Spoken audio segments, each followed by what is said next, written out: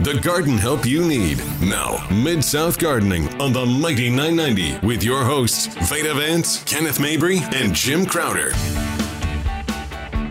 Good morning and welcome to Mid-South Gardening.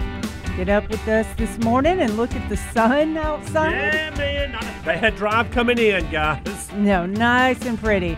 So, good morning, Kenneth. Good morning, Jim. Glad to have us all here together. Howdy. Good to see both of y'all. How was everybody's week? Wasn't too bad. Yeah, it was the Memorial Day weekend.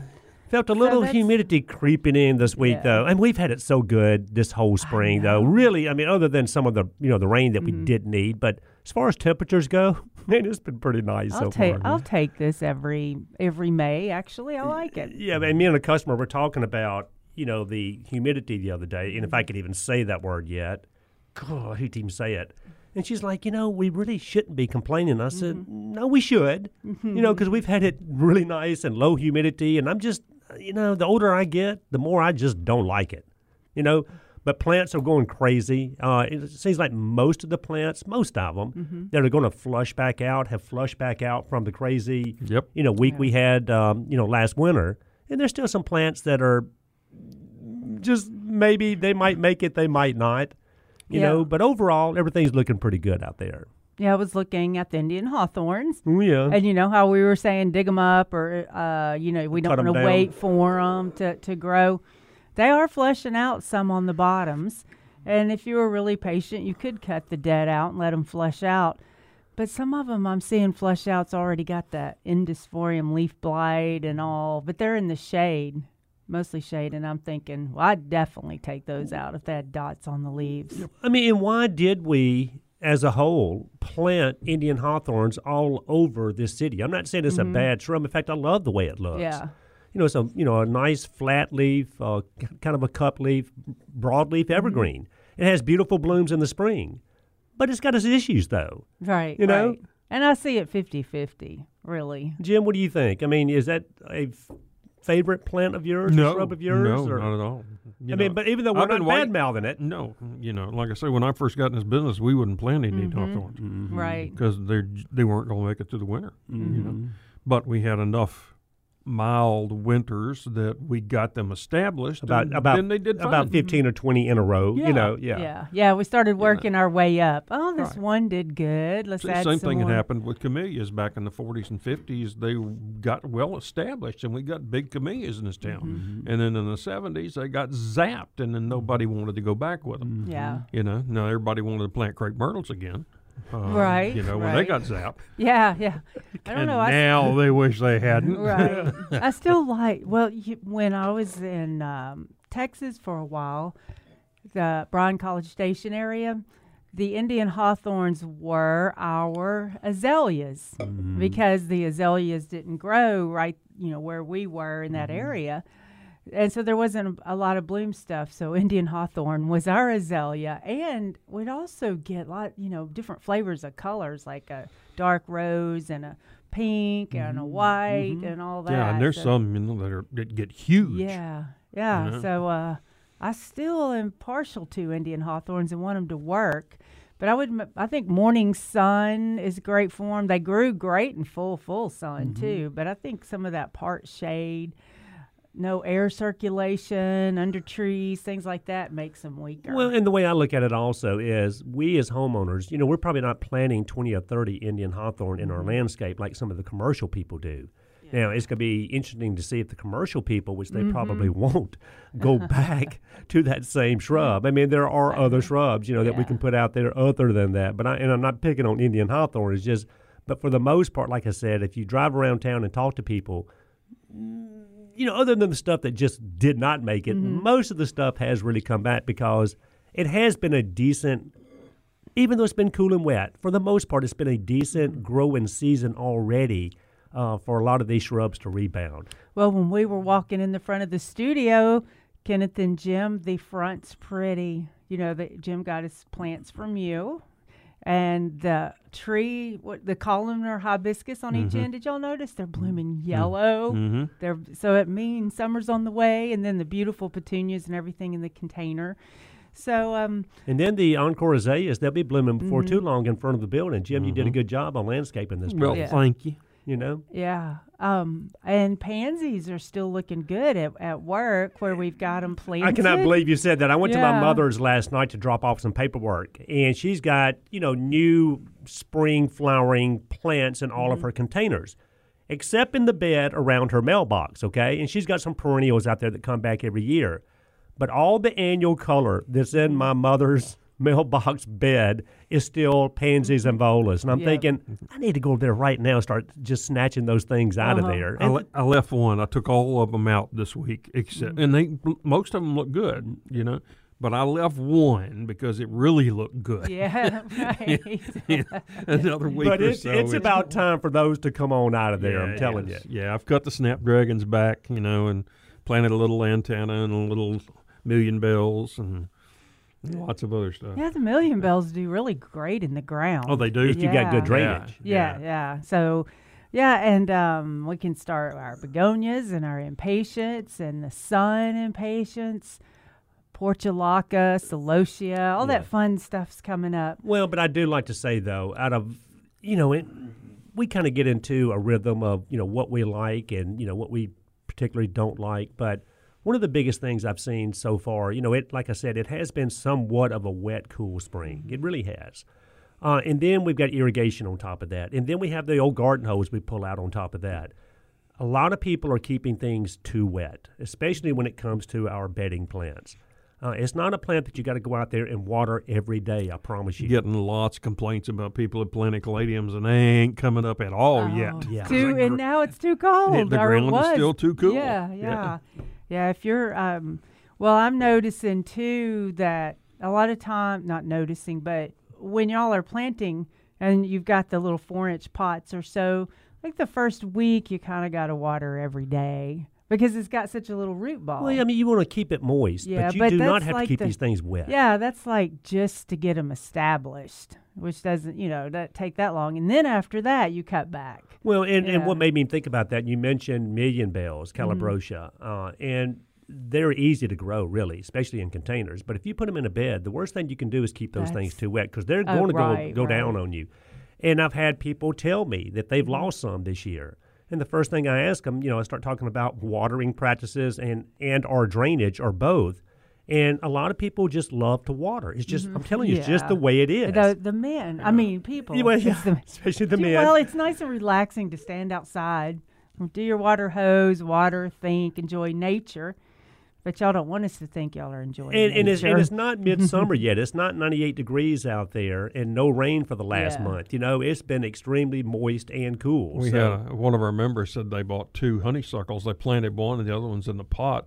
And the one in the ground's not doing well. And she couldn't understand why. She said, I'm watering them both the same. Well, if you're watering them both the same, you're drowning the one in the ground.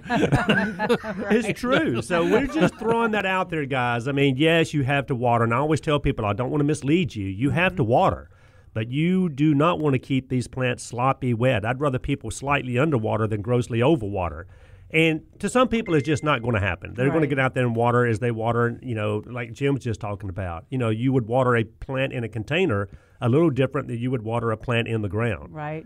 Well, I did a talk at one of our other places, the Palladio Interiors, and they were painting containers. And so I did a talk about planting containers and hanging baskets. And I told them, when you get into the big time summer, you've got to water almost 3 times a day and hanging baskets. And then I was telling them about containers. If you start with small plants, you don't have to water so much at first. You get a chance to watch them grow. But anyway, what I was going to mention was when I explained to them the amount of times you have to water, I heard so many people go, that much. They just thought their plants were bad. All right, what do y'all, and Jim, I think you, and maybe you have too, what do y'all think about the water crystals? Because I had a lady in here in the garden center yesterday, and she had used a off-brand cheap potting soil. Right. Okay? And she had plants in there, and she said it will not hold any water. You know, now the flip side of that, some of these cheap ones hold too much water. They just stay entirely too wet. But she said the water runs right through this stuff. It's probably just a bark-based topsoil, to be honest with you. Good point. And I said either you've got to take the plants out and use a high-quality potting soil and replant, or you can try these water crystals, poke some holes down in the pots, sprinkle these crystals in there. They'll fall down in the holes, and it holds moisture. But and that's what actually she wound up doing, because she said there's no way I'm going to take all these things back out of these pots and redo it. And I said, well, at least try the crystals, if nothing else. So what do you think about the water crystals? if used correctly now. He's not. I'm not a fan. He's got to stare at me, you know. Yeah, I'm not a fan of them. You know. But would you rather do that than not do anything at all? Well, I would rather do something else. Okay. Yeah, well, and I gave her the same. option. Okay. You know, I mean, there's no point taking a shortcut. I mean, just fix it. Yeah. You know, and it really doesn't take that much. All you got to do is work a little organic matter in the top inch or so, and then put a little layer on top, and that'll cap that soil and help hold some moisture in there.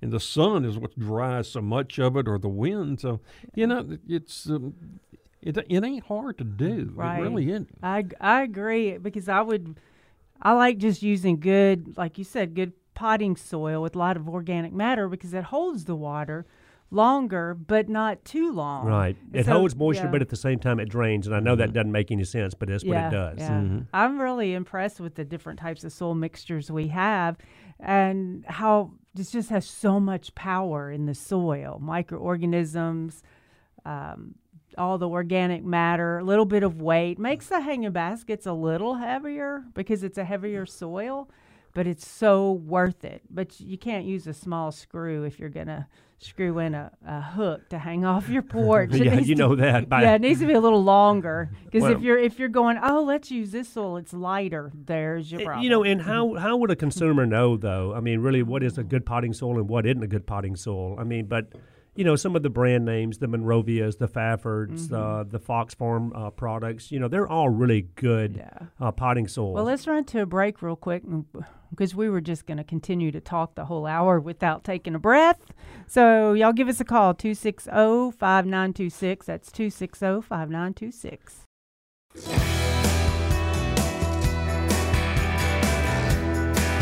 Good morning and welcome back. You're listening to Mid-South Gardening on the Mighty 990. You can stream us online anytime, kwamradio.com. And give us a call this morning. What's been going on in your yard? Call us, 260-5926. Yep, and you can always go to the old Facebook page, the Mighty 990, and see Miss Veda right there and shoot us a question anytime, you know? Sounds good. You know, I was going to be late this morning, so one of y'all would have to sit over here for a moment. Whatever, Veda. So they could see. I know. I was like, I'm going to sit in the parking lot. Somebody's going to get in front of the camera, and I'll come in late, and you can't move. And we'll have to see It'd just ya. be an empty chair there. Yeah. Kenneth and I would just talk. Just stay in the same place, and there would just be nothing. Potting soils, we were still on that. Let's close that one up. Yeah, I'm just saying, I mean, you know, if a big old bag of potting soil costs you $2, I mean, either you're getting the unbelievable deal or you shouldn't be doing it. I'm not saying you got to go out there and spend a lot of money on potting soil, but don't get the cheapest thing you can find. It makes a huge difference. I mean, that's the home of the plants, okay? But it does make a big difference in the way these plants are going to grow. And like I was saying, talking to this lady yesterday, she had already gone through there and filled all of her containers with this cheap potting soil, got everything planted, you know, all that work behind it, and then realized that it didn't hold an ounce of water. Yeah. It just wouldn't. And, you know, so it's just a lot more work on her. And it's harder to get these plants established and even get them growing. So just all we're saying is just use a good quality potting soil when you're growing anything in a container. Her plants will last longer, bloom better, bigger blooms also if you do stuff like that. Because you got to have hanging baskets. You got to. Okay. But, so, you know, they put a lightweight potting soil in hanging baskets, one, because you don't have to put a massive hook in the ceiling, and plus also for just shipping purposes. Yeah, you know, right. When the growers coming from, that's very true. And plus, when you're growing, you want lighter soil anyway. You do, because most everything is really tender herbaceous stuff that's grown as a basket. You know, True. if you're doing bougainvilleas or something, you can use a heavier potting soil, and it probably would appreciate it. Bougainvilleas. Bougainvilleas. I know some bougainvilleas. And bougainvilleas. I've got bougainvilleas, but I don't have any alamandas, mandevilla, all those fun Or summer things. dipladenias. Because we're shortage because they froze in Florida, Yeah. Louisiana, on down the line, we're in a shortage. What about bees, guys? Have y'all had a lot of people come into the garden center and ask me the questions, hey, Kenny, have you seen any bees this year? And I said, well, I've seen some, not many. And I've seen, even on the clover, I've seen more bumblebees than I have, bee bees. Which is good.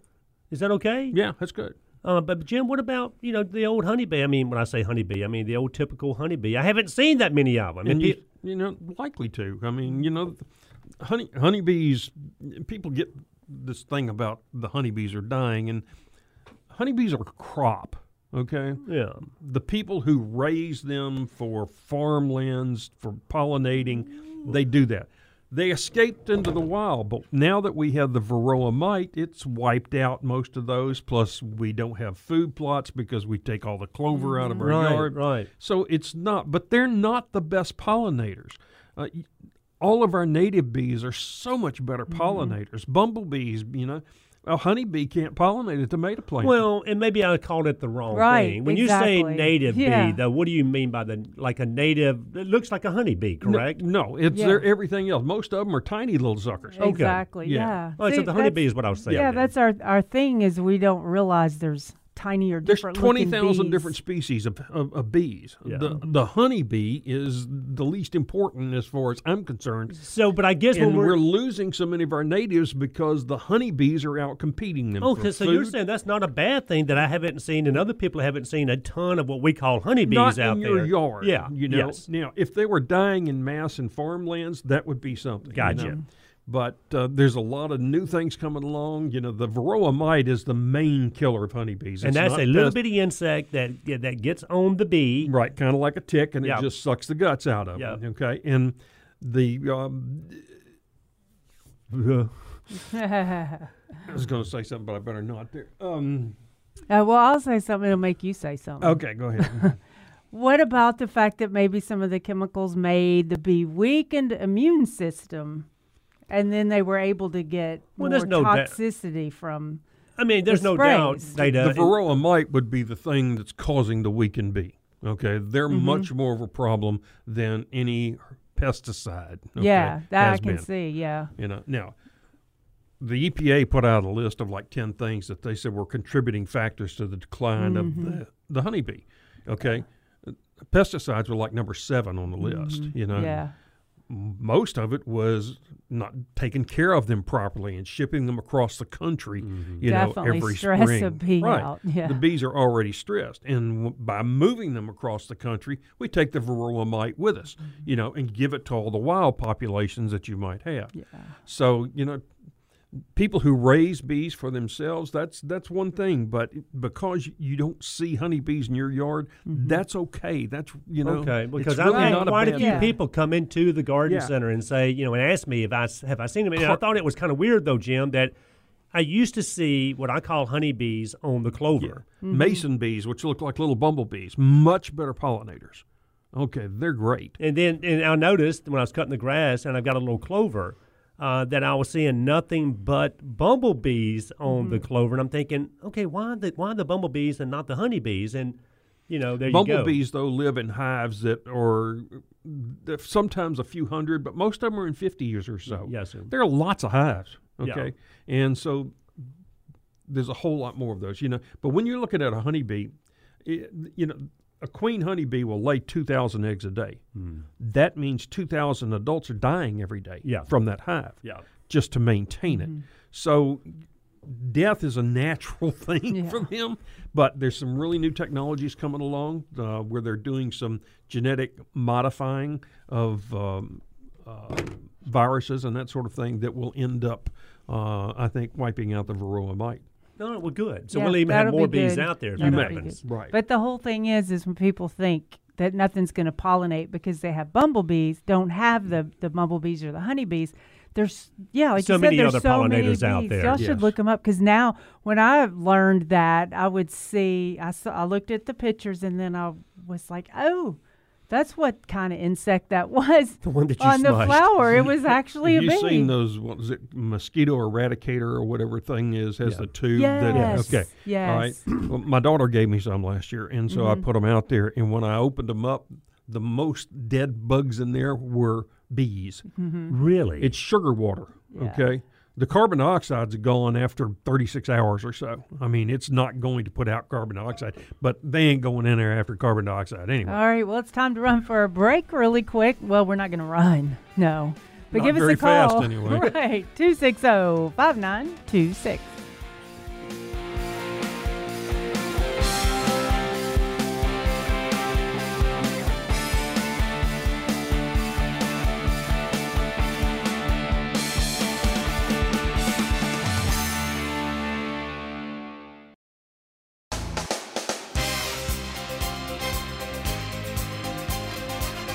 Hey, y'all, we're back and we didn't run. You're listening to the Mighty 990 Mid-South Gardening. I'm with Jim and Kenneth. And one other thing on the bees, and like you said, there was no food plots for them to Right. go to. And they're beginning to become programs that they're leaving food plots in areas or, community gardens or new landscapers are planting food plots. So the bees But if can they're have doing energy. it for honeybees, I mean, it's just it's That, I've it's never really, asked that. Yeah, it's really kind of a waste of I agree. time. Yeah, Okay. and I've never went into detail to find out. You know, Are the they beekeepers just, now are slapping me upside the head. I'm Yeah. sure, Yeah. but I But mean, we're talking about but- on a whole. But being realistic, I mean, Yeah. there's just there's not enough food out there really to support a hive of bees in most Mm-hmm. areas.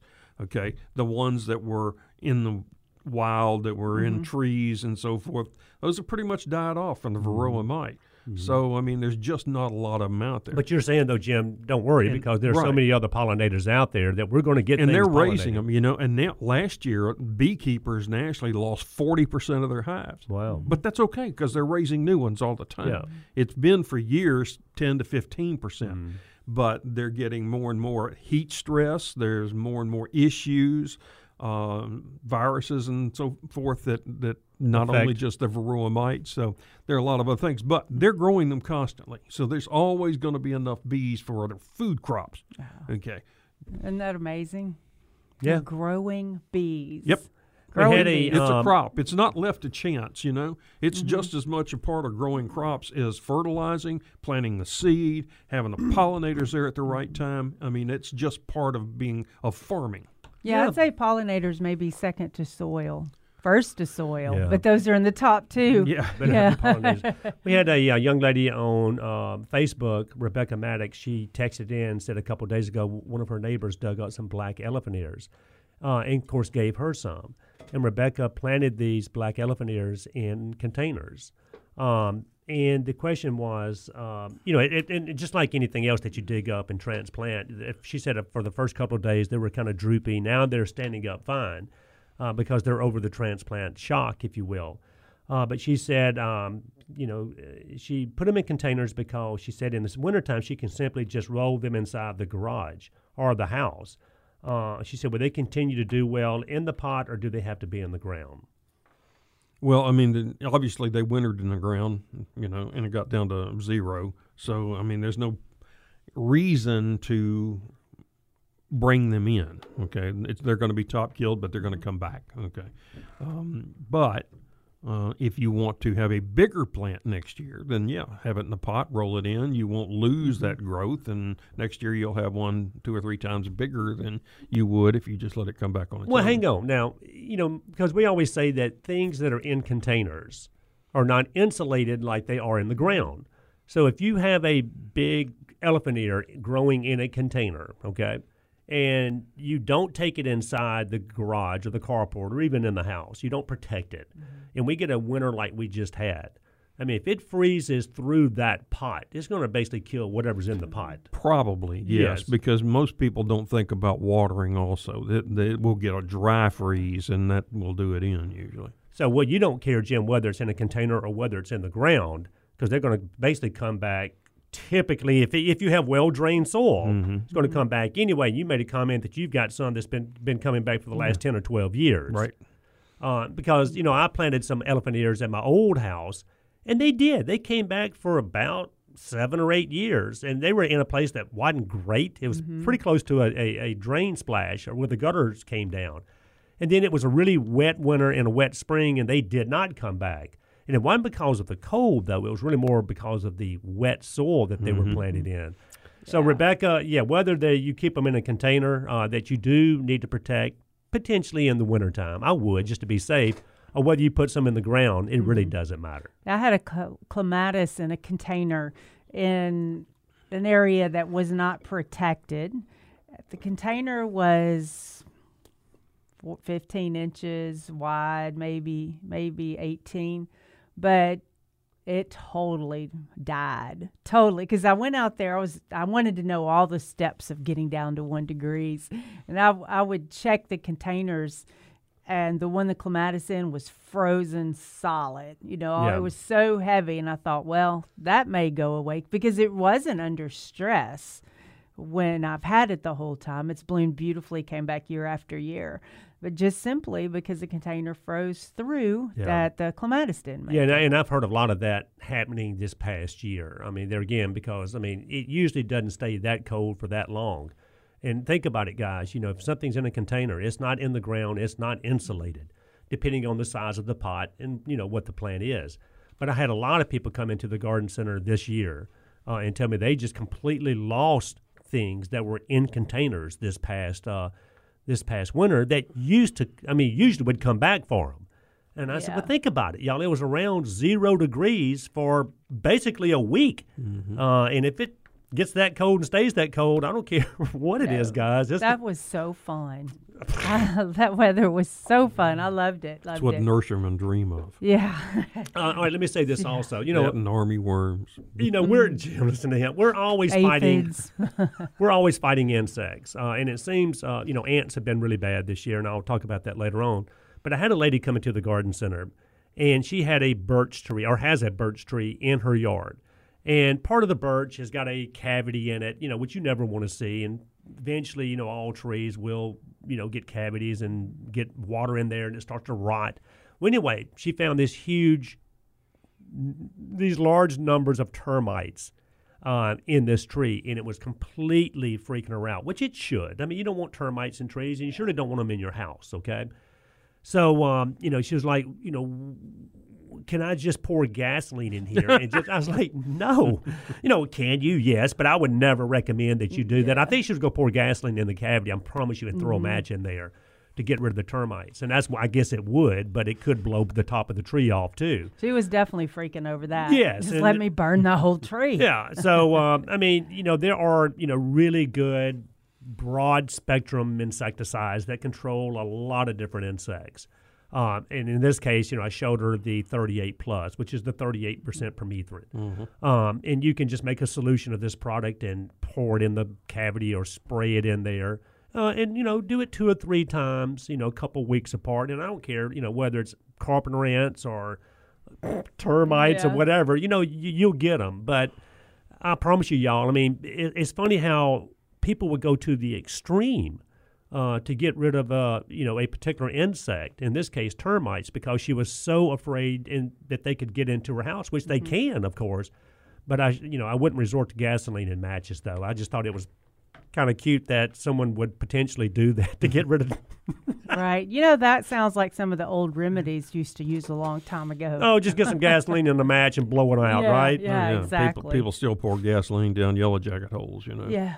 Oh, throw some bourbon on it. Been there, done that. That's the slugs the slugs like beer, right? Too bad they don't like bourbon. But permethrin, and back in the old days, I don't know when that was, but there was chlordane and Durisban and diazinon and a lot of these pretty harsh chemicals. Okay? Be still my heart. I know. They were really good products. But the permethrins or anything in that permethrin family. Almost took over that whole class of insecticides. They're very broad spectrum. They're a lot safer to use, to be honest with you. They're not as bad on the environment, as some of the other ones. So, if you've got situations where you have carpenter ants and or termites and just insects in general, it never ever hurts to go to a a something in that permethrin or that methrin family, right. to get rid of them. Just move those termites out of your trees and just send them somewhere else. I don't know. That's one of those things. Would you kill them all so they didn't relocate to other people's homes, maybe? Or, would you repel them? Like, if I threw diatomaceous earthol in there, they would start leaving because obviously they'd know something was wrong.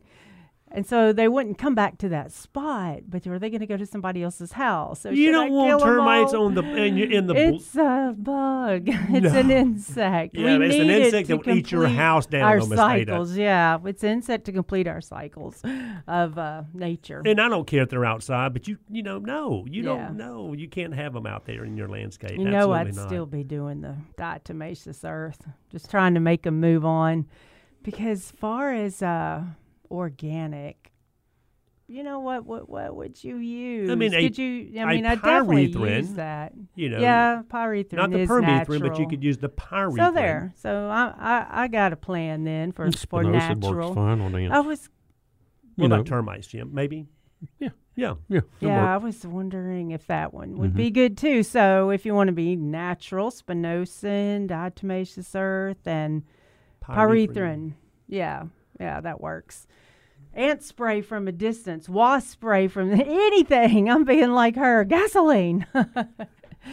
Oh, well, insects. Let's go to a break. And, if you've got any questions about your garden, any comments to make, if you don't want to talk on the radio, you can send us a text on Facebook Live, or Claire will take your call and put questions up for us. So give us a call, 260-5926. That's 260-5926.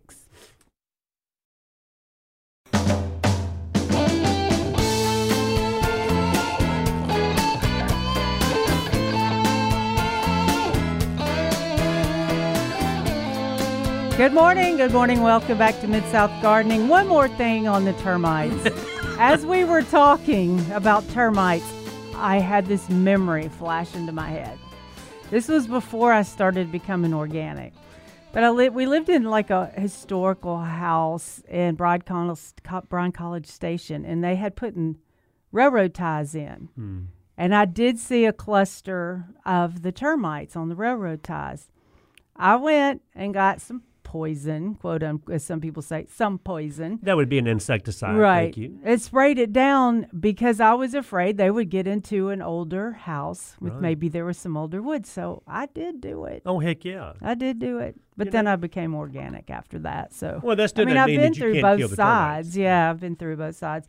But another thing Jim probably knows, and y'all know, that mosquitoes, there's like 3 kinds of different mosquitoes that get us in the summertime. One is floodwater mosquitoes, and then comes the what was that? I can't remember the name of it, but they like fresh water. The container mosquitoes. That's what they were called. They like fresh water. And then there was the Culex mosquitoes that like the stagnant water, and they come in phases. So you never win. Never win. Because they're in phases. It's just not one phase. But so you see, each mosquito likes a different type of environment. They need that to lay their eggs in and all of that. But that still doesn't help us repel them. And I'm blessed to where they don't tear me up. I mean, I can go out and I just never get bit by. Yeah. And I hate to say that out loud because that could change any day. Where my wife and my mother, for example, I mean, they can stick their foot out the door and it's getting eaten up. So I guess the mosquito beater, I've heard a lot of good things about that. What other things are out? And you're right, Veda. I mean, if you've got mosquitoes, you got 3 angles of attack. You can either try to attack the larva. Well, first of all, get rid of all the water sources, okay?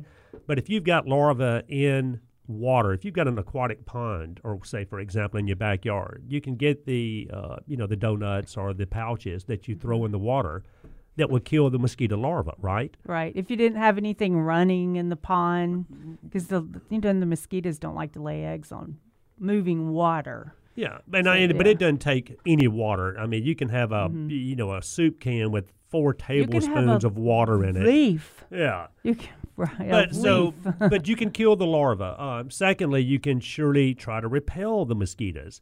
And that's where the mosquito beater, whether it's in a liquid version or the granulated version, come into play. And it's just different oils in there, Veda, completely organic. And it works on a sense of smell. It just repels them out of there. And then we were talking about the permethrin a while ago, or cyflurien, or any of those methrin type products. But those are also really good as far as killing mosquitoes. When you spray your shrubs, spray the bed, spray the lawn, spray around the patio, not only does it kill the mosquitoes, it also acts as a repellent, Jim, that permethrin product. Mm-hmm. So, Good product. Will you get rid of every mosquito you have? No. But will you knock that population way down to where you can actually go out in your backyard? You sure can. Well, Jim, I want you to just tell me the disheartening news. You've said it before. I want a Martin house, but they're not effective as we thought they were. I'm driving down the road and I'm seeing all these Martin houses. I know, but people that have them will swear up and down that they help. Okay, and so, Well, that's like with those mosquito tubes. They swear up and down they help, but you just check the whole thing out, and then they're the not. science isn't there to support the right. But But mosquito is that a tube placebo? When you think you're doing something good, it makes sure chemicals in your body change, and the mosquitoes don't want it. So maybe it's a placebo. No. I tell that to the people who get eaten up by mosquitoes. But they say it works. That would be like us saying it works because mosquitoes don't bother me. But I'm telling you, those products do work. I mean, and I do like permethrin. The permethrin and the mosquito. Yeah, those work. Because not only does it kill the mosquitoes, it also, like I said, acts as even a repellent within itself. And then there are mosquito repellents. So, if you want to enjoy your yard and you are very prone, to getting bit by mosquitoes, I mean, you have to do some of those things, or you're stuck indoors. Right. So now bats still eat mosquitoes. There's no science behind that so far that says, but science changed so much. But I can't get them to go in my bat houses. Yeah, and you probably even let them get the proper rotting. They don't like new bat houses. Yep, and I even put bat urine inside of it, and let me tell you, that's one of the nastiest things you'll ever do. I didn't know that was for sale. Oh, you Yes. caught the bat and squeezed. No. Somebody else did the squeezing and wringing it out. So, but there's a guy that actually sells it, and what you put it on a cloth and run it up in the house and pour it over the top of the house, and let me tell you, it is it's gosh awful bad. I don't know why a bat would move in there. I know after it's that. like maybe that guy. Ooh, maybe it was snake oil, or would you call that? What kind of oil if it's not snake oil?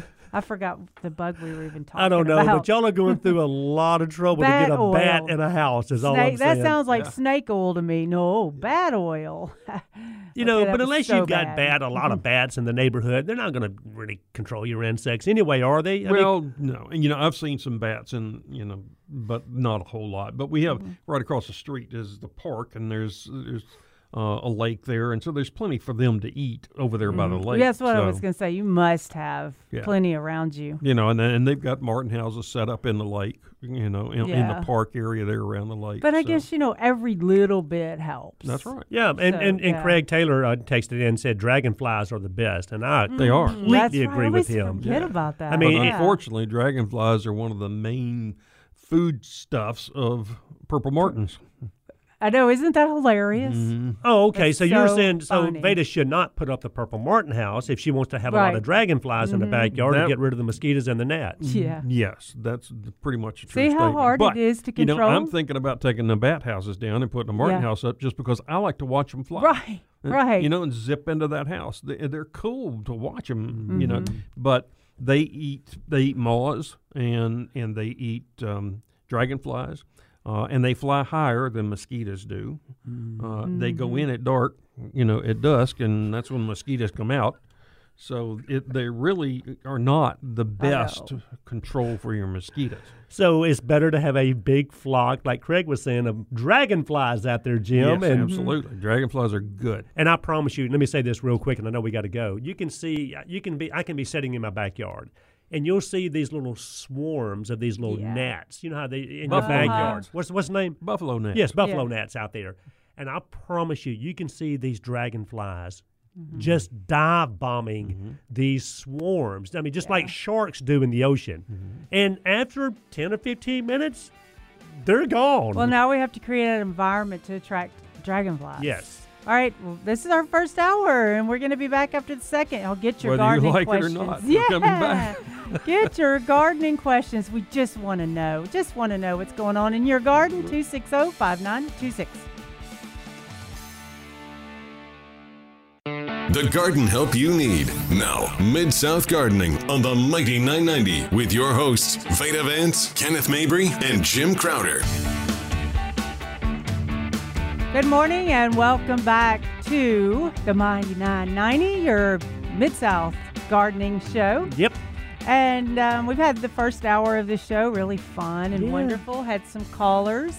And I'm here with Kenneth Mabry. Good morning, Miss I was going Theta. to say Kenneth Crowder and Jim Mabry. Yeah, that doesn't sound It just too bad. came out like that, but I controlled my mind. I've been called worse. Yes, Yeah, so it's all Probably please. before the end of the day. Yeah. But if you want to give us a call, guys, 260-5926, 260-5926. And, of course, you can go to Facebook Live in Mid-South Gardening and shoot us some text that way. It's really easy to do. You can see Miss Veda on there. And we had a lady, or some gentleman or a lady, call a second ago, but they had to drop off. And I think the question was hummingbirds and why, right. in their opinion, are they seeing so few hummingbirds? Well, But I haven't really here noticed we that. go with the hummingbird thing. Because I had, now. I've got a hummingbird We feeder better up. not have less hummingbirds. No, I don't think so. Okay. I don't know, but in my backyard, my wife, she makes her own sugar water and puts it in there, and she makes sure that it stays fresh. And we usually have anywhere from 2 to 4 hummingbirds every year. And it's not a lot, but that's we just started. But Maybe that's what we everybody's have, freaking. and we've got Yeah. the same thing this year. So, So you haven't had a loss in No, population. exactly. That's good. They're probably hanging out in the woods behind you, just like Jim's house. I've seen 4 at one time. have y'all noticed or heard anything about a hummingbird decline? Shortage. Yeah. Why not? Okay. There's a shortage on everything else right now. Why not hummingbird shortage? Really? But, I wonder if we panic too early, because as we evolve into warmer weather, I see increase of them. So I wonder if we panic too early. No. All right, what are the do's and don'ts of hummingbird feeders? Keep them clean. You ain't kidding. And keep Yeah. the solution fresh. Right. They're picky. They don't, because there's so many other things they can eat out there, and it's just easy for them to go out there and get a sip of your sugar water from the hummingbird feeder. But they don't like it if it's kind of old, if you will. They kind of Don't give you the blame look. 'em. Yeah. Yeah, they can make them sick. So you want to make sure, when you have days that are 85 or better, you really ought to change it every day. From 75 to 85 every other day or every third day. Okay. And if you have a lot, you have no choice Yeah, but to right. clean it. Yeah, clean it before you refill it, though. That would be me. I'll just refill it. It's fine. But, yeah, clean it before you refill it. Yeah. Lots of plant flowering things around your hummingbird feeders to attract more. And what would about be a do. the hummingbird food that has the red dye in it? Well, okay, Because red You- attracts hummingbirds, okay? it does, but you don't have to have that. Good You'll point. hear the hummingbird experts say that red dye kills them. There's no proof of that. Yeah. None. But at the same time, there's no proof that it doesn't. Yeah. Okay, so why put it in there? Yeah. Okay, they're not ever going to run experiments to find out if it does. Yeah. So there's no point in it. So Well, and what no about need to add it. what about the point where the red color, Jim, is what attracts the hummingbird? No, the hummingbird feeder attracts them. Exactly. Because I see them on all kinds of colors. I don't have Exactly. red, and they come around. No, and I brought too. that up because a lot of people think they have to put a red dyed food in their hummingbird feeder, and that's not the case. I think a lot of that came back when there was red dye number 40. It did some bad stuff, and they just associate now that all red dye is bad. It is a petroleum distillate. It's made from coal tar. Okay, but you eat Nice. it all the time. Okay? That's in my Kool-Aid that has Right. red dye in and it. it's extremely small amount. Yeah. So just no point in putting it in there. So just don't. Okay. So, but y'all haven't heard of any reduction in the hummingbird population? I though? have not. No. We've had questions, though, like that, and then I've heard a few things like that. But maybe we're just a little too early on it. And was talking about something that had made me think of why we plant different plants in our landscape. And I think it was because of all the things we just mentioned. You've the always dragon said that, though, flag, Veda, dragon about being flag. diverse. Yeah, the dragonflies. You want to attract those. You actually want to have little bedding, where beneficial insects, beetles and all that, they're beneficial. If you see a beetle, don't stomp on it, walking around the ground. Most beetles are not That's them good, walking young lady. around the ground. That's what they look like when they walk. So, diversity, planting diversity helps so much. And what about, you mentioned beetles, and then it makes me just think of Japanese beetles. They're out. Oh, they're already out. They're already out. Didn't that just happen? Yeah, last week or so. All right, so just be aware, and that's that little shiny, kind of green, metallic-looking beetle that Pretty has little thing. pretty great-looking Yeah. beetle. But man, they do have an appetite. I'm telling you. And I'm talking about don't kill the ones on the ground. The pretty. No, You mean like get click rid beetles? of all Yeah. of them. Yeah, the black ones, the big black ones, Doesn't the matter. ones iridescent ones. Get rid of them. No, because they process organic matter. They eat little insects. They keep help the soil web. She's trying to convince me. I know. They're cute. They're fun to watch. But a Japanese beetle insects. that you'll see by the tens No, of thousands unfortunately, out we there have to do something stripping about that. every piece of foliage you have in your landscape, then you wonder, why did I ever like a beetle to start with, right? Well, like Jim says, they flush back out. Yeah, they do. Yeah. Yeah, they seldom kill anything. They'll eat all the leaves off your crepe myrtle and your roses, but they'll come right back out. Yeah. And they only feed for 6 or 8 weeks or so. Oh, yeah, just, month and a Only. half. It doesn't matter. Month and a Yeah. half, 2 months. The most damage is going to come from the grubs in your turf. Right. Because that's where they're coming from, Right, as a and, grub. And that's going to be most of the damage you'll see August, September, October, because that's when they're still up high. The eggs that were laid right now will be maturing, and they'll be eating lots of stuff. And Johnny, hang on just a second. He's on line 1, but I know there are products like Dialox, for example, 24-hour grub control that you can put down on your lawn that will kill grubs that are actively eating the roots off of your lawn, right? And then, of course, for Japanese beetles, when you start seeing those in large numbers, like Jim said, he's already seen some out there. There are sprays, like the spinosad, and then there surely are the Japanese beetle traps that you can put out there. But we always say if you use a trap, just put it to the extremity of your property. I mean, Or in your neighbor's yard. Or in the neighbor's yard. But you don't want the trap just right there in the middle of your rose garden. You will end up with more than you had. Yeah. It's amazing how many products are sold, and a lot are sold, and they're not effective, or they cause future problems. So many. And your things. point is? Yeah, I guess that's just marketing, Well, and that the business end of it, you got to come up with something. Where Well, I was going to say, and Johnny, once again, hang on just a second. I was going to say, a lot of people used to frown at using a Japanese beetle trap because they're saying, yeah, you get the Japanese beetles, but you're bringing more in from the properties around you. And that could be somewhat true, but they're still going to the trap, okay? And that's why Small percentage. Jim, but I don't care. I mean, if you change those bags out and you go out there and look at them every day, you're getting a lot of Japanese beetles. You are, but you'll have more.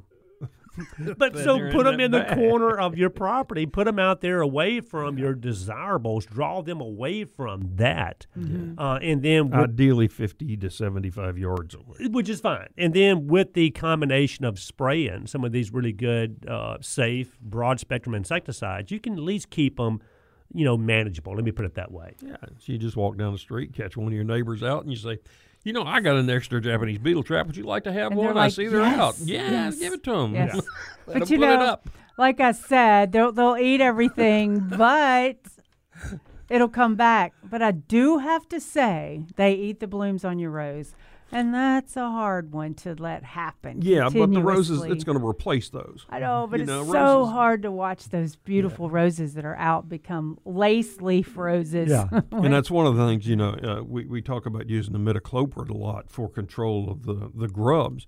But if you treat a rose with it as a drench, they will, Japanese beetles will die if they eat the foliage, but if they eat the flower, they'll live to talk about it. Isn't that something? They'll fly next to it because imidacloprid doesn't move well into the reproductive parts of plants. You know, we hear all this stuff about neonicotinoids that will move into pollen and nectar, Affect the bees. but we don't really see that. You know, if you look at Canada, where they grow like 19 million acres of rapeseed, it's grown for canola oil and honey. I mean, if going to kill the bees, how would they? They wouldn't be making honey out of it. So, you know, some plants very well may do it. You know, but we know that in cotton and soybeans, doesn't get into the pollen or nectar. Yeah. Just a little bit in corn. But so you're saying don't be afraid of that imidacloprid? No, not as far as killing your pollinator. Right, that's what I mean. Right. Yeah. Well, I think it's time to go to a break. And we have Jamie the Master Gardener, but we will get you after the break. We'll be right back.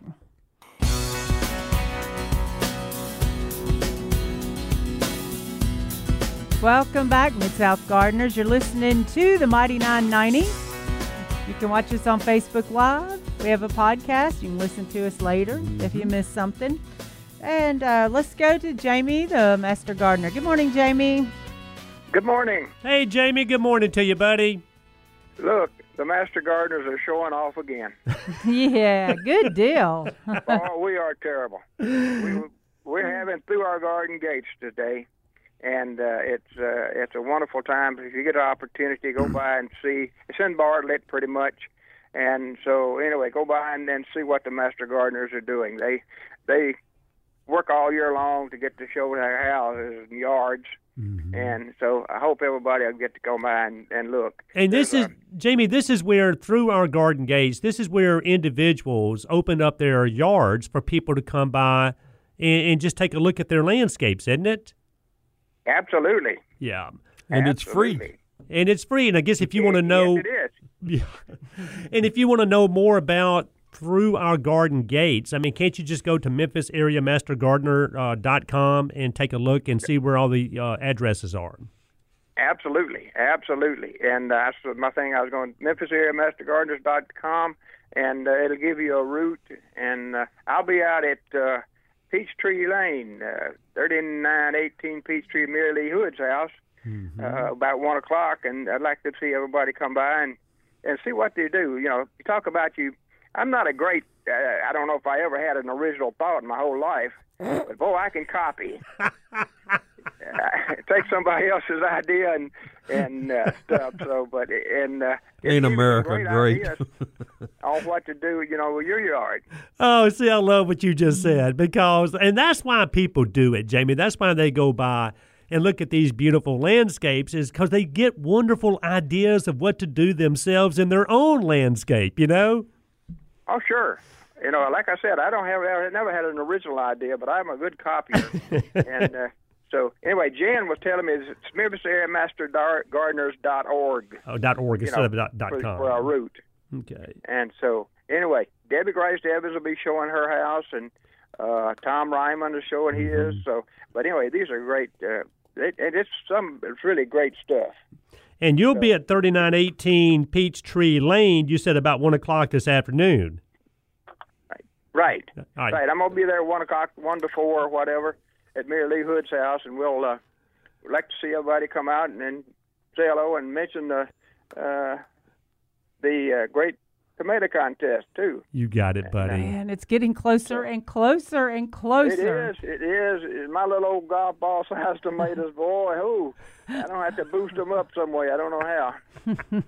But anyway, we'll do what we can. All right. Jim's got an idea. Yes, thank you, Jamie. Thanks, Jamie. Tell Jan we said hey. And I didn't even realize that was today until Jamie just said something, Through Our Garden Gates. And it is pretty cool. They do this every year. Last time I remember thinking, oh, that's a while away. I've got time to rearrange my schedule and go. And it's right now. this weekend. And next weekend on Saturday, we have art in the garden at Theo Terry's house in Somerville in Fayette County. So you can get information by going to the Fayette County Master Gardener site. Yeah, so that that's pretty sounds cool. good. But I do love, like Jamie said, you can go and get some great ideas of what people have done, because there's always these places in your landscape that you look at it and go, just what can I do here? I've got this Yeah. much sun, or I don't have this much sun, and just, and then you get these wonderful ideas by seeing what other people have done in the same situations that you have. Well, it And- also makes it easier because you're looking at a plant in the garden center, Right. and there's just hardly a way to realize what it's going to look like in maturity. 5 years or 7 years. So these gardens help a lot with that too. It just changes your perspective. When you realize that, you don't have to plant as many things as you Yeah. normally. And that's why nurserymen go, they go by foot apart. So you got to plant 10 instead of 4 feet apart. You could go with 3. Yeah. Yeah. No, we don't do that. Well, but a lot of landscapers, you do see where it looks really good when they're done with the project and they walk off. But then it looks really, really crowded 3 years down the road. Yeah. But a lot of people demand that it looks good, when they have it done, and don't realize that all these plants grow. Yeah. And you do want to give them a little room to grow. Hey, Jim, are you growing the bear britches? It seemed like you were talking about that. I had 2. I had a whitewater and a green one. The green one hasn't yet to come up. The whitewater is just now starting up. And explain bear's britches, because these are britches you put on like a black bear. Right, right. Yeah, Yeah, they have a wardrobe. They do. Yeah, it's acanthus. It's a real pretty plant. Has a nice tall flower spike on it. Yeah. And this is more of a shade type plant. It is, a little morning sun to help them bloom. So Yeah, I'm I'm hoping gonna- the green one will. It was in a fairly protected area, so I don't understand why it would not have survived. What is there? I mean, they don't mind different kinds of soil, right? Or are they more drained? Well, you don't want them standing in water. They like an evenly moist yet well-drained soil. Yeah. Um, And so obviously yours weren't standing in water. We know that. Maybe it's just one of those things, you know, because I am going to plant some in a landscape that's a patio outside. It's really protected, but I'm looking for different and kind of tropical. It kind of looks tropical to me. And how tall would the variety get that you're going to plant? I have no Veda? clue. Yeah. I'm just putting it flower in. spike on it about 4 feet. Yeah. Yeah. And it'll get the plant 4 or 5 feet wide. Nice, Yeah. tropical looking foliage. Got it in there with great. ligularia. Yeah. I've got that in The there. leopard Some plant. elephant ears. We're trying to, add a little because she's had lived in Hawaii for a while. So we're trying to recreate some of that and different types of gardens. So I thought that the acanthus, the bear britches, would look really good. I'm looking forward to planting that one. And then, it does get wide, but it's easy to, if you need to prune a few leaves off. Oh, sure. It can make it a little thinner and it wouldn't be so big, but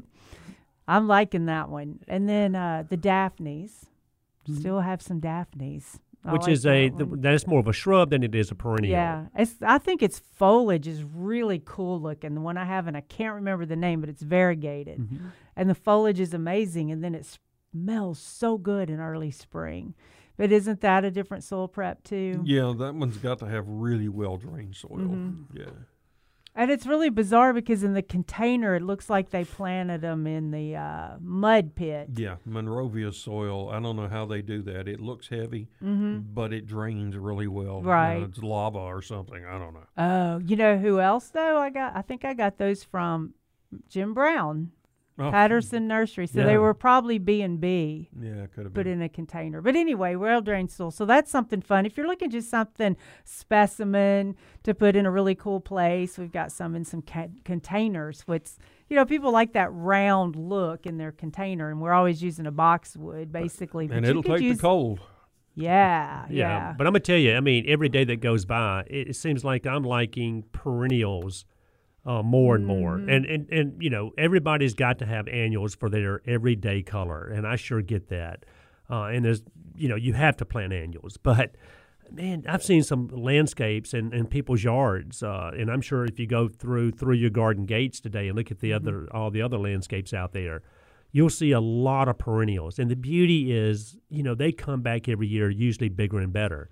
Now, they don't bloom every day like an annual. I was talking to a young lady the other day, and she didn't know the difference between an annual and perennial, which is fine.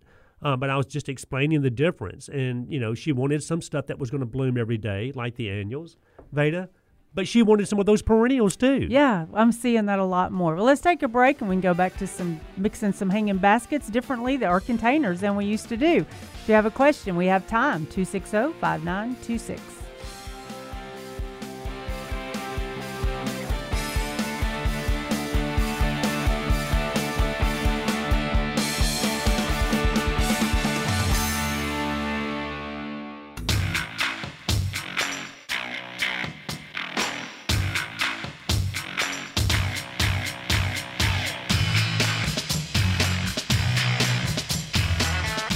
Good morning. Welcome back, Mid-South Gardeners.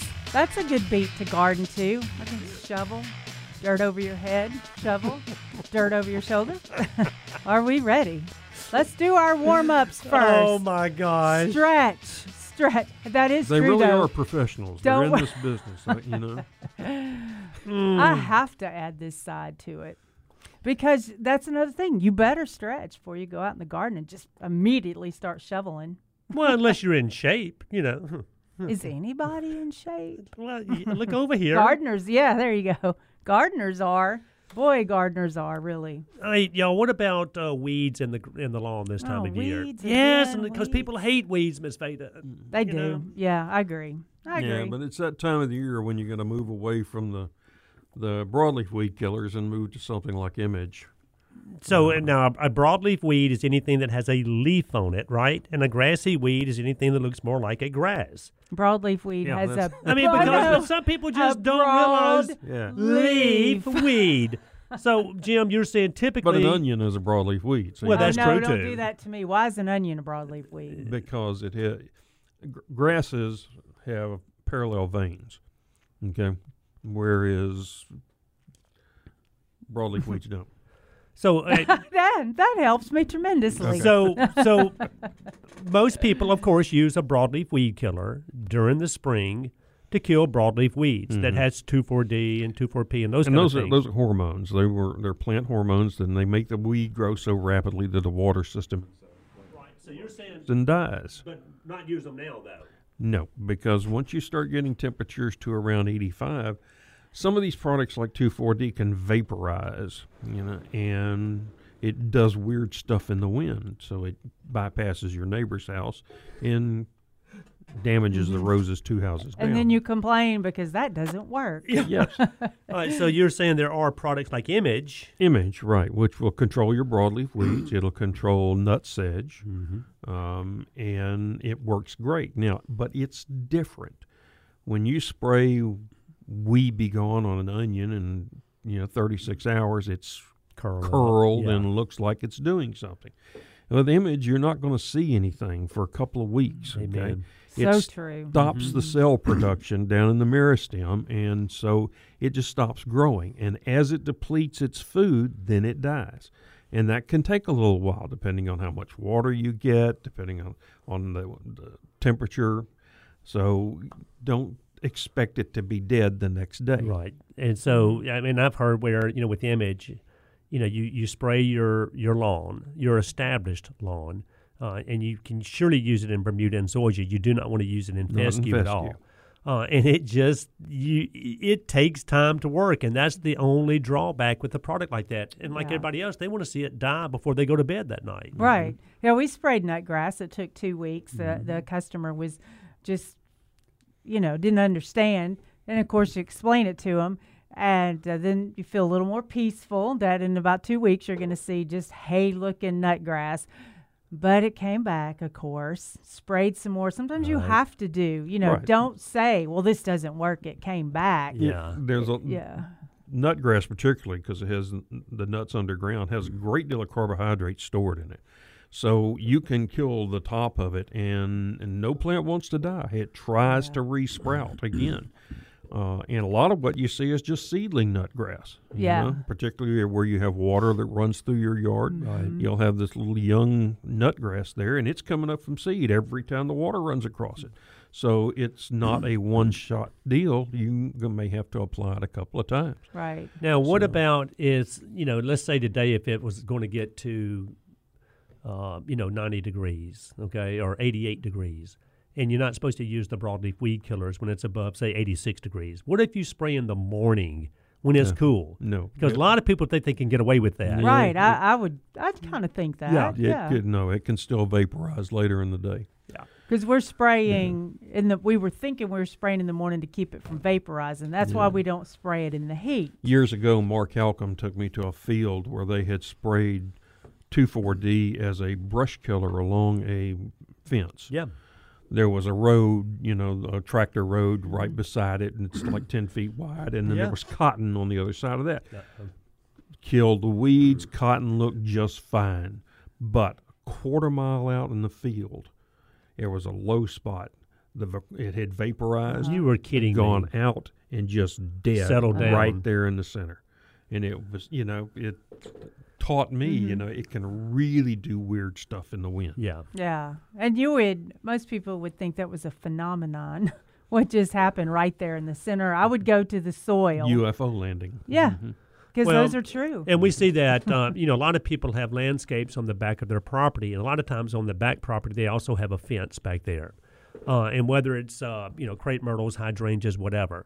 And a lot of times we'll get samples in from those shrubs, from their property boundary lines, okay?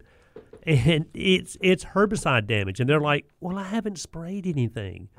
What about your neighbor, And a lot of times the neighbor back there has sprayed close to the property line, and they, the other one's shrubs are right on the other side of the fence, and it can happen. So we're saying if you're spraying to kill weeds, especially when the temperatures start getting around 90 degrees, make sure you read the label, understand what you're using, and if it says do not spray when temperatures exceed 90 degrees, go to a different product. Right. Now, that's not to say that if you've got a little 24-ounce bottle of ready-to-use stuff, yes, you want to go out there and zap 2 weeds, that's fine. Spot treating is not a problem. Not going to be an issue. Right. Yeah, and it says from like 6 to 8 inches, stand back. So don't stand really far and spray it. Yeah, so spot treating is fantastic. And we really want the homeowners to listen about reading the label and properly applying, because it's actually, a lot of people would think it was the farmers that were polluting, but it's not, because they Those guys have know what to they're go doing. by regulation. And it's shown that homeowners are the ones that are overdoing because we're not reading the label or understanding that. So that way we're almost adding too much to the environment for it to process. So you're saying it's the homeowners that are causing a lot of the problems as far as runoff and all of that. Right, because we're not reading the label. I mean, we laugh about it. 2 tablespoons, it's recommended, but 4 will get them. Surely do the job. Gets those bugs deader. Deader, yeah. That's it. So let's go. It makes that weed deader. And let me say this also, not only with the herbicides, and you got to be careful, like Jim was just saying, because of vaporation, it can burn. I mean, so many different things can happen. Vaporation? I don't know. What's a vaporation? It's when you spray a herbicide and it turns into vapor and it moves. But it's also insecticides and stuff that we're using. You still, when it gets hot and dry, I tell people 2 things. One is make sure everything's hydrated before you spray, okay? Because you just don't ever want to spray anything with anything if it's dehydrated. Secondly, try to spray in the morning or the afternoon, just not during the heat of the day. And if you do that, you're not going to potentially burn, your landscape up. Does that make sense? Yeah, that makes total sense. So y'all pay attention to that. And then some of the nice little, what are you smiling at, Jim? I saw that. Like my mama, pay attention to that. Y'all heard that. Yeah. And see, look, I'm taking off my sweater. You made me all. Anyway, plants that I've seen that I like, I want to use more, and I don't know why. I'm calling this a box honeysuckle. Mm-hmm. Yep, the bush honeysuckle. Yep. Yeah. So it is. I saw it under another name, but I remember box honeysuckle. I like that one. Yeah, me too. The one that's Baggeson's Gold is one of my favorites. It has gold foliage. Mm-hmm. It's a really pretty plant. That's the one. Yeah. And I've got them in little quarts because I can't find them in 3-gallon and 5-gallon. I've never seen them in anything larger than gallons. Yeah. Ever. 5 gallons, they would be pretty. I guess they're not so popular yet. Yeah, could be, but, we used to get some gallons, I think, from Monrovia. Yeah. And I actually got quarts from local grower. So, yay, local growers. And one other thing I'm really starting to like again is or not again, but more so now is the agastache. The perennial. Yeah, the perennial. Yeah. It's got a coral color or a purple color. I like it. It's a more native looking plant. And that's a hummingbird magnet. Yeah, Yeah. that's the other one. And see, those aren't red. And I Well, tell you, is there? No, there's not a red. and we Well, all there's one that's close, yeah. Yeah, Yeah. yeah. But I have a coral, I have a yellow. Oh, And I have a I blue. forgot about the yellow. Do you plant them all together, or did you space them? The blue is Different- separate. The other two are within 5 feet of each other. And we all know that what they've done with hydrangeas, kind of what they did to Linton Rose, remember, years ago. It used to be there was just one Linton Rose on the market, right? Yeah. Now there's a million. Same thing with hydrangeas, which I think is wonderful, by the way. We got in some blooming wedding gown hydrangeas this love week. that. And, That's pretty one. oh, they're unbelievable. And then even the sun-loving, people are so used to the limelights and the little limes, where there's the dwarf version called Bobo. And we got, some of those in this week that were in full bloom, and people are like, what is this? But let me tell you, Bobo gets 6 feet tall. Yeah, but it's still, it's more of a dwarf, than, let's say, the little limes or the limelights. But those wedding gowns we were just talking about that still go in more shade, and the blushing bride, that has that white bloom. It's Love the endless that summer one. variety. There's so many hydrangeas to choose from now. Right. Whether you want to put them in the sun, those varieties, or whether you want to still put them in the shade, those varieties, there's a whole lot to choose from. We have the arborescence blooming. I said that right. It's got the fuzzy leaf on It's it. pretty close. I can get away with that one. And I'm seeing that bloom everywhere, but it doesn't look like your big waxy leaf. Macrophilias. Yeah, right. And I like this one because of the foliage. And it's a little more flowy. And I think it looks real pretty behind boxwoods. I like that look. And some people put them over behind boxwoods because they kind of drape over because it seems like they fall. But the ones that I'm seeing now are so beautiful, just full and as many blooms, but they're white. But so I kind of don't see it as a hydrangea. But I Yeah. see it as a nice blooming plant. And I tell you, I'm beginning to really love the lace cap hydrangeas too, just as much as I do the ball shape. It's just a little different look. The blooms are around this like flat flower head. I would have thought the ball would be the only thing you'd have. No, Yes, but I don't agreed. have any. I don't have any lace cap. Man who has round shrubs. But they Yeah, are. yeah. But they are. I'm telling you, they are really beautiful. I was like, stop. Yeah. No. I saw on your on the Mid-South Gardening Facebook page, I think, and I looked at it and I was like, well, yeah, maybe. Okay, the lace leaf, they were saying, how come one petal on the lace leaf is blooming? Lace on all leaf or her- lace cap? I mean lace cap. Okay. Yeah. They've got the little petals off the main part, Yeah. and one's always missing. That might have been just her experience, but I was like, is that how they are? Or it might have been just her experience on it. I don't have a clue what you're talking about. The That- brackets on the lace cap. Okay. Do you see how I'm talking? The bracts. The bracts. Mhm. You should be able to read my mind now. But of course, you got to clarify for everyone else. And so, you know what? We're going to take a break so we can rework this on the break, and we'll be right back.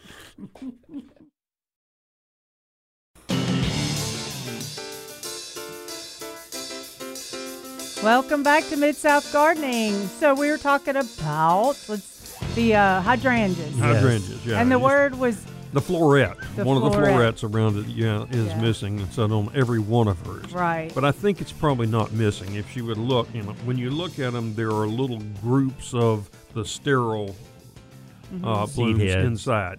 And then there'll be one that comes off That's of the each of ones those. that we. But I think what she's seeing is just it's spread apart. It's not really missing. Yeah. Yeah, I'll have to check that out because, like I was saying, I saw a few like that at our garden center, but they were in the pathway, and I'm just thinking they're just, knocking them off the little corners.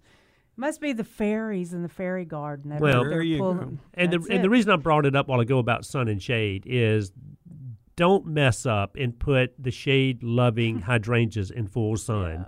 Not And then really here. don't mess. No, not here. And don't mess up and put the ones that need more sun in the deep shade because you're never going to get a bloom. So they need to go where they need to go, if that makes sense, okay? Yeah. because that's where you see the wilting, especially when you first plant them, and that happens a lot. I've got some mature ones that still do that. Yeah, they still wilt in the They summer. still wilt. They a have little so much foliage on them that, you know, the root system, I'm sure, is still quite compact. Yeah. Because it's clay down there, basically. And so they're getting as much water as they can, but they're losing it faster, so they wilt. Sun goes down, they pop right back up. Yeah, They and I've got need one on water. the east side of the house where it gets full morning sun, and it's been there for years now. It's probably like year 6.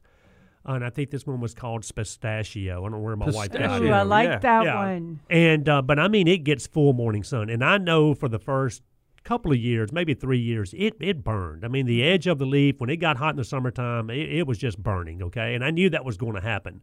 Well, now it's somewhat acclimated to where it is. It's got a much better root system on it now, a lot more foliage on it, and I still get a little droopy, you know, late in the day when it gets hot, but it doesn't burn. I'll bet quite the like it hydrangea used to. does, too. Yeah, that's what I'm thinking, Jim. Thank you very much. Who doesn't droop after 3? Especially when it starts to get hot. So that's not uncommon or unusual if you get it in a little too much sun, okay? Yeah, that's a common thing that happens. So, and we say add some more root stimulator, put some more compost around, see if maybe you can amend the soil a little bit more. And speaking, you were That talking about way. root stimulator just then. It made me think of something. I had a lady come into the garden center, and she had some camellias that she's had in the soil for quite a few years, okay? And they're not in the right place, and they don't have great drainage, and they never have done just really well. And she knows that, okay? Yeah. Well, she started fixing the drainage, and she started, she clipped actually some of the tree limbs that were way above them to create a little more light in there also. But she has used root stimulator before, and we all love that product. And then she started using Super Thrive also, and I'm telling you, she said, Kenneth, I don't know if that's what it is or if it's a combination of everything I've done. She said, but now that I'm also using. She'll alternate root stimulator 1 week, Super Thrive the next. She said it has made an unbelievable difference in the foliage, just the foliage that's coming out on these camellias.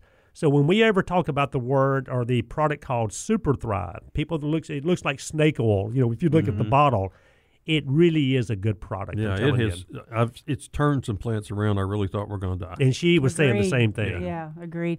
Y'all need to look up Super Thrive and see the history of it. It's really interesting. That was like one of the first products I used when I got into the garden center industry, and I'm still loving it, and I still see good results. And now I love it because it has the seaweed in it. Yeah. And they're Just because of the name, Jim. There's the Fox Farm root drench, which is a lot of mycorrhiza, which is a wonderful drench to pour around your roots.